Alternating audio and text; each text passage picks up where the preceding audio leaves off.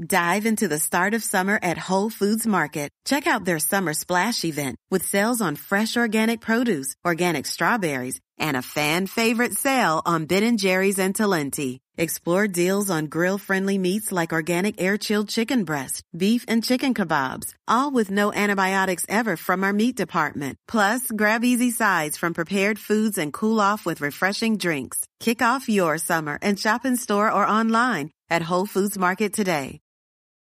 Start clean with Clorox, because Clorox delivers a powerful clean every time. Because messes happen. Because... Hey, listen. Remember how you told me to toss those takeout containers before we left for vacation? And you were like, I'm serious. If that leaks over the counter, it'll be a slimy abomination by the time I get back. And I was like, yeah, of course. Don't worry about it. I won't forget. Well... Ooh, yeah, that happens. So start clean with Clorox. Use Clorox products as directed. Rinse after use if in contact with food surface. We're gonna go a-learnin' today. A listener named Lon Koenig asked, what's going on with the A bit at the start of words like asleep and awake? When does this A even team up with words? Why do we have awake, but we don't have awake? Plus, the meaning of awake is pretty close to wake, but awash does not mean full of washing. For this answer, sometimes the most simple of disguises leads to the most complicated of backstories. We start with a single letter, the first letter of the alphabet, and end up with at least 10 different histories. Grammar Girl here. I'm Mignon Fogarty, your friendly guide to the English language. Stick around because after we talk about the A prefix, we're going to talk about the difference between personal and the fancier personnel. The modern A prefix comes from a wide range of sources. This pileup of prefixes standing behind a single letter comes from two qualities of language. On the one hand, bits of words that are unstressed get eroded over time by the currents of sound, like the word lady getting worn down from halafdia to its modern form. The Old English compound halafdia had the word loaf, halaf, and kneader, dia, with the idea being that the one who kneaded the dough for bread was the woman of the house. As an aside, we got the word lord the same way. It was originally loaf warden, guardian of the loaf. On the other hand, language is perfectly fine with homophones, where two meaningful parts can be pronounced the same, like bat the piece of wood and bat the flying mammal. These two trends allowed many different forms to coalesce into the modern A prefix. These A prefixes have wound up looking the same in their spelled form, but sometimes we do pronounce them differently depending on their context, such as awash versus atypical. They also have kept different meanings as they've traveled over the centuries, such as the A of atop, meaning closer to on, atop, on top, and the A of atypical, meaning not, atypical, not typical. One version of the A prefix comes directly from Latin. You can see it in its original form of AD in words like admire and adapt. It has a few different meanings. For example, it means to change in the word adapt, which means change to fit. It means to respond with in the word admire, which means to respond with wonder. And it indicates the motion toward something in the word advertise, which means to turn toward. You can find this AD prefix in all kinds of places, and in its different sound environments, it took on a range of disguises. You'll look in a dictionary and see all kinds of words that say they use the AD prefix, but they don't have a D in their spelling. And you'll start to think, what the heck, man? Well, what's happened is that the D of the prefix AD melted into the sound after it, leaving the A all by itself in modern pronunciation. For ascend and aspire, the D in the prefix AD was absorbed fully into the following word. For plenty of others, the disguise depended on the following sounds. We get the reduced AD prefix in appall, aggregate, affiliate, assume, allude, arrest, and annex. Believe it or not, all those words without any D are the offspring of the AD prefix. Like the Latin AD, the variety of French nearest England, known as Anglo-Norman French, had itself a form of A that showed up on several words brought into English, such as the word abandon. The words achieve, to the top, chief, amass, to gather together into a mass, and avenge, to claim retribution on behalf of someone, were also brought in through this French connection. In French, this A prefix was actually a preposition connecting words to the rest of the sentence, so all the words from this lineage came in as two words. For example, with abandon, it was abandon as two words. For bandon and its cousins bandit and banish, they all originally carried a meaning of public proclamation, of putting it out there for people to hear. With the French, mettre vanden, the idea was to put oneself in a person's or passion's control.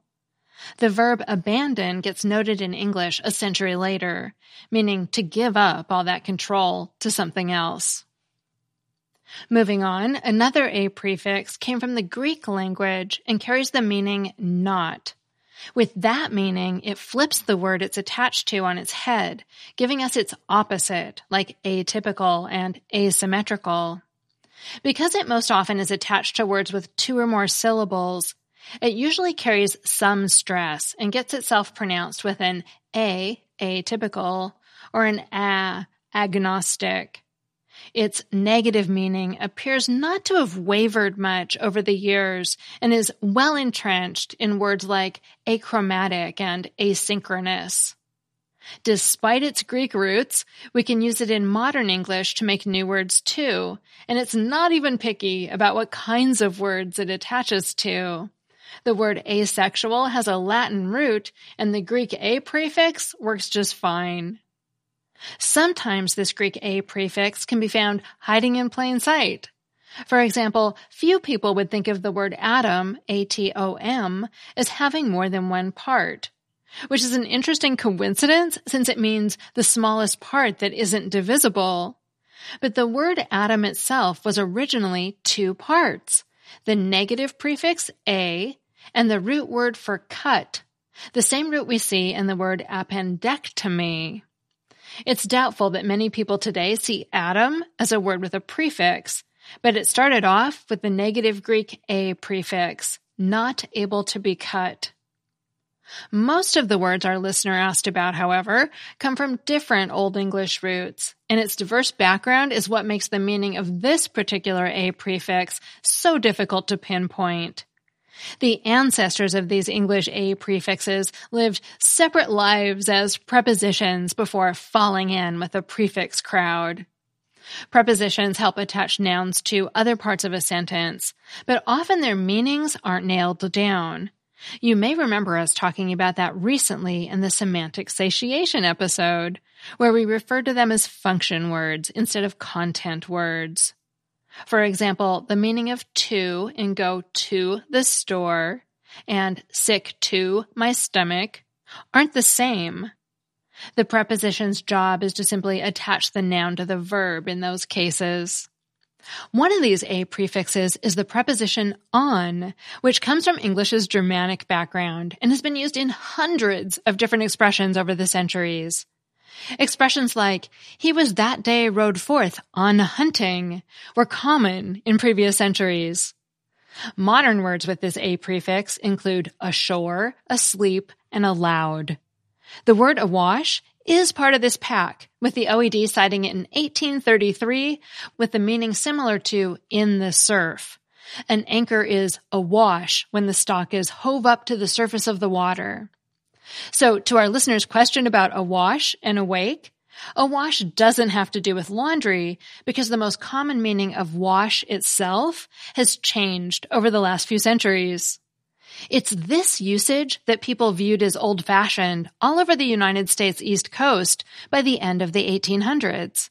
and it became associated with rural stereotypes of New England farmers and Appalachian hillbillies in the 1900s, with phrases like, "We went a-hunting and a-fishing." So how did we get from on to a? Well, the flow of sound over time wears down certain parts of words. We know that the words one and mine eventually evolved forms with the final vowel of a in a book and my in my book. The nasal sound at the end of one and mine were first lost before consonants, like those examples, but were kept before vowels, as in mine eyes have seen the glory. With a and an, these two forms still share the work of pointing out nouns. But an is specialized in that we only use it before vowels, as in an apple. Before 1700, the preposition a from on was a standard usage, like in we were a-playing last night. It survives in a few expressions today as a separate word in standard usage, twice a day or 3 times a year. Another English form came from the preposition of, which was eroded down just like on. The prefix previously known as of landed on words such as anew and afresh. A different Old English source for the modern a prefix was a nifty prefix yeah, spelled G-E. That attached to verbs back in the day, such as ya bringin, to bring forth, from bring, and ya askion, to inquire, from ask. In some cases, this prefix hung around, but got reduced down to a, as in afford and aware. This gathering of a prefixes has gone on for centuries. There were so many a prefixes bumping around that by the time Edmund Spenser wrote in the 1500s, the a prefix itself was used to make words more intense or to seem old-fashioned, becoming an ornament of style. Spenser uses the a prefix here with the word mate, meaning defeat, to show how the knight was especially defeated, dismayed by his troubles. For never knight that dared warlike deed, more luckless disadventures did a mate. So, as you can see, there are a bunch of different origins for today's a prefix, including 4 others we didn't even talk about, which is probably why there are so many of them still running around today. And the story of the a prefix is a great example of how sounds can get worn down over time, with originally different forms becoming the same in the end. The story also shows how different meanings can stand behind the same spelling because language warmly welcomes homophones. And what we get from these 2 themes of language is a horde of a-prefixed words. Thanks for the question. That segment was by Kirk Hazen, a data scientist at CVS Health and a linguist at West Virginia University. He's the author of Introduction to Language and can be found on LinkedIn. Start clean with Clorox, because Clorox delivers a powerful clean every time. Because messes happen. Because... Hey, listen. Remember how you told me to toss those takeout containers before we left for vacation? And you were like, I'm serious. If that leaks over the counter, it'll be a slimy abomination by the time I get back. And I was like, yeah, of course. Don't worry about it. I won't forget. Well... Ooh, yeah, that happens. So start clean with Clorox. Use Clorox products as directed. Rinse after use if in contact with food surface. Here you are, BPMs high, sweat dripping, body moving, tongue panting. You're working hard, real hard, and you're thirsty. You need vitamins, nutrients for peak performance and energy. And your plants do too. Aw, I mean, just look at the little guy. Water-soluble plant food from Miracle Grow is full of essential nutrients. Just a little scoop into your watering can and boom, instant feeding and bigger, more beautiful plants. It's kind of like a sports drink for your plants. You may have to suffer from heat, but your plants do not. Hey, it's Mignon. Do you need a new literary show to add to your podcast queue? Well, then you definitely want to check out Missing Pages, the chart-topping and Signal Award-winning podcast produced by the Podglomerate. Back for a brand new season, Missing Pages investigates the most pressing topics in the book world today, from the rise of Colleen Hoover and book bans across America to the world of ghostwriting. Not to mention, host and acclaimed literary critic Beth Ann Patrick interviews some of the biggest names in the industry, like New York Times bestselling author Jodi Picoult and Publishers Weekly co-editorial director Jim Milliot. And as the Washington Post and the Guardian said, Missing Pages is a, quote, must listen. And I agree. So don't miss out. Follow Missing Pages today on Apple Podcasts or wherever you're listening now. Trent Armstrong, our former Modern Manners guy, sent me a picture of a sign that mixed up the words personal and personnel. Now, that's one I hadn't seen before. It read, keep out, Thunderbird personal only. Personal and personnel have the same Latin root, personalis, which means that knowing the root is no help if you're trying to remember the different spellings. Personal relates to your person or your body, or implies a sense of closeness. For example, if you're someone's personal friend, you're suggesting that the two of you are closer than just casual friends.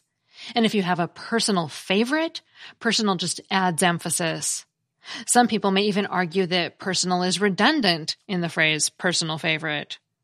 And a personal affront is an insult directed specifically at one person. You get the idea. When you refer to personnel, you're talking about a group of people, usually people who work at a company or for the military. Personnel can also be the name of a department that manages a company's employees, and can be used as an adjective to describe situations related to employees. After the confetti incident, we had to make some personnel changes. Personnel can be both singular and plural. Merriam-Webster's Dictionary of English Usage and Dictionary.com say some people object to personnel being plural, but that the plural use is widespread and acceptable. In fact, some writers also objected to the word in general for the first 50 to 100 years after it was introduced to English from French in the early 1800s. Modern style guides suggest that when personnel is plural, it means people, as in people at the company. The singular use is less common and pops up when you're treating it as a collective noun, similar to staff and board. Here are some examples. All personnel are required to wear galoshes on Mondays. Plural, meaning roughly all people at the company are required to wear galoshes on Mondays. Shareholders say the key point is how much personnel is retained after the cuts. Singular, meaning roughly how much staff is retained. You can remember that personnel means many people by noting that it's spelled with more N's than personal. And a final note, for those of you who are interested in writing with plain English, when you're tempted to use the word personnel, ask if it would be simpler and more clear to use a word such as people or workers instead. If you found that segment interesting, check out episode 865, too, where we talked about material versus materiel. Finally, I have a Familect story from our very own Adam Cecil. Hello, this is Adam from QDT, and I have a Familect story, maybe two. We'll start with the first one and see if it's any good. But I don't know if this is a Familect or just like a Britishism. But I guess in my wife's family, a thing that her dad would say would say we're gonna take a recce or do a recce, which is short for like a reconnaissance mission, to be used in a context like if you're headed to the mall or some kind of large food court area or area mixed commercial area with restaurants and stores, and you want to see, if maybe there's a long wait at a restaurant, you could kind of take a recce down near the restaurant to see how busy it is. You could do that with a bar as well. And I would always use it incorrectly early on in our relationship, which always upset my wife. And yet, here we are today, many years later. And the second one, similar restaurant-style story, was waiting at a restaurant out in California, in Flamingo Heights near Joshua Tree, and with a couple of friends after a wedding. And we had to wait a little bit because we didn't do a recce. And we were out in this kind of like waiting area, and my friend went to go check on the reservation, and he came back and he just gave us 2 thumbs up, and he said, "We're good." And we all just kind of stared at him like, what does that mean? We're good. Like, we're good. Like, the reservation is in. Like, we're waiting. We're ready for the table. Just didn't mean anything. Like, 2 thumbs up. We're good. So sometimes now, my wife and I and our other friends who were there will say that to each other in kind of nonsensical situations, similar to your story about finding the dog. We'll just 2 thumbs up. We're good, even if we're not good. Thanks, Adam. I can definitely imagine doing a recce in the future. That's a great Familect.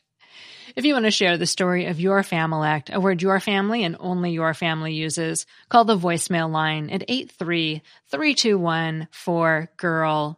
It's in the show notes, and be sure to tell me the story behind your Familect, because that's always the best part.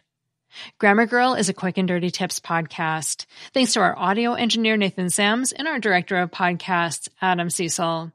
Thanks also to our ad operations specialist, Morgan Christensen, our marketing associate, Davina Tomlin, and our digital operations specialist, Holly Hutchings, who loves getting into a hot car after being in a cold store or restaurant. I do too. And I'm Mignon Fogarty, better known as Grammar Girl. That's all. Thanks for listening.